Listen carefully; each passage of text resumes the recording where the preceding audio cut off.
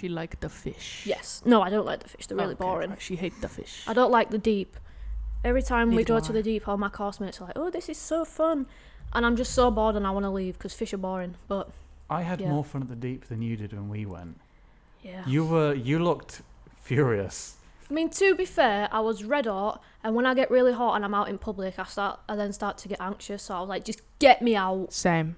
Mm-hmm. Very much same. I'm Yes. And being anxious makes me hot, so it's a vicious circle. Yes, so I it's just like, get agitated. and then him and our other friend, Alex, and we were in the deep, and they were taking ages. You were looking at the fish. And I took my jumper off to try and cool down, and it wasn't working. There were kids round my feet. There were mums not even watching the kids. I was raging. I wanted to leave. you had a real bad time that day. If you want to go to the deep, go during the week, like midday when everyone's at work and school. I'd say the deep is the equivalent of going to Primark with your mum.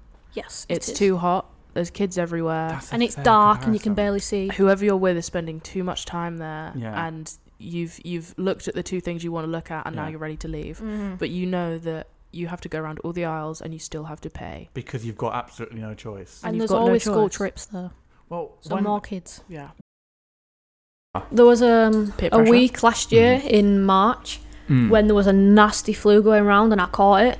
And for some reason, it like purely set my anxiety off. And every day for that whole week, I had like several anxiety attacks. Yeah. And me naturally, when I have anxiety attacks, they tend to last a week and then they go away.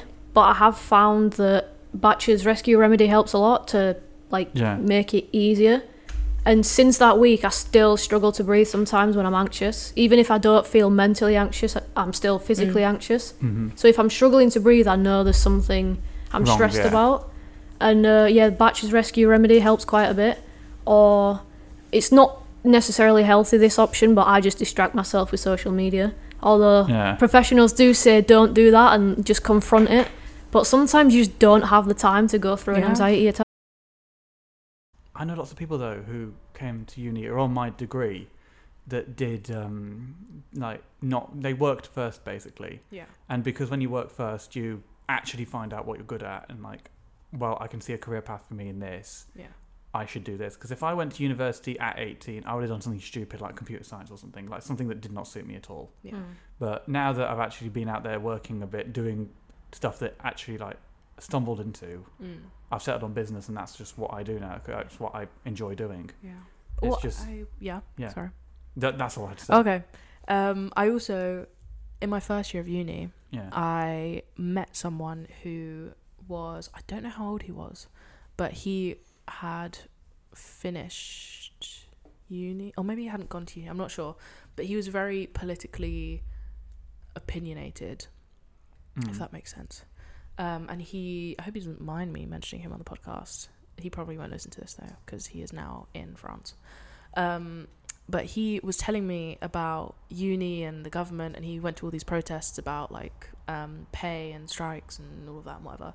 Yeah. And he was telling me that there should be a compulsory year between college and uni, yeah. where you either work, discover yourself, you travel, you stay at home, do nothing. Like a year where you can choose what to be to do. who you want to be. Yeah, and then you can join uni the year after. Yeah. Because he said that most people join uni just to get away from being Essentially, yeah. at home, basically. Yeah, essentially, and they do it for all the wrong reasons. Yeah, and The ghost. We live in a very scary haunted house. it's a very, very large house as well. We've had some. It's We've a had huge some house. ongoings with Yeah. Nicola. Alex got very scared to the point he was actually having a conversation with a ghost that he couldn't see. I was. I did. There's a video of it. You did. There is. There is a I video. got the video, yes. We were sat watching. I mean, to be fair, we were watching The Conjuring 2. Yes, and and then- noises started happening. And then it was like we were in a dark room, and all of a sudden the tap turns itself on, like randomly. Yes. And then I think my own senses to go and check the tap, check the doors, make sure, because we've got one door to the kitchen right next to us, and then there's another door to the kitchen, like around the corner where we can't see it. Yeah, there is. So there's two entrances, and I decided to close the curtains because I didn't want to see some creepy boogeyman or Nicholas staring back at me from outside, because that is a legitimate fear that could happen. Yeah. I closed that door there because I didn't want, like, you know when you like stare out into the darkness and you think there'll be something there because I know it. Like eventually at some point something will be standing there.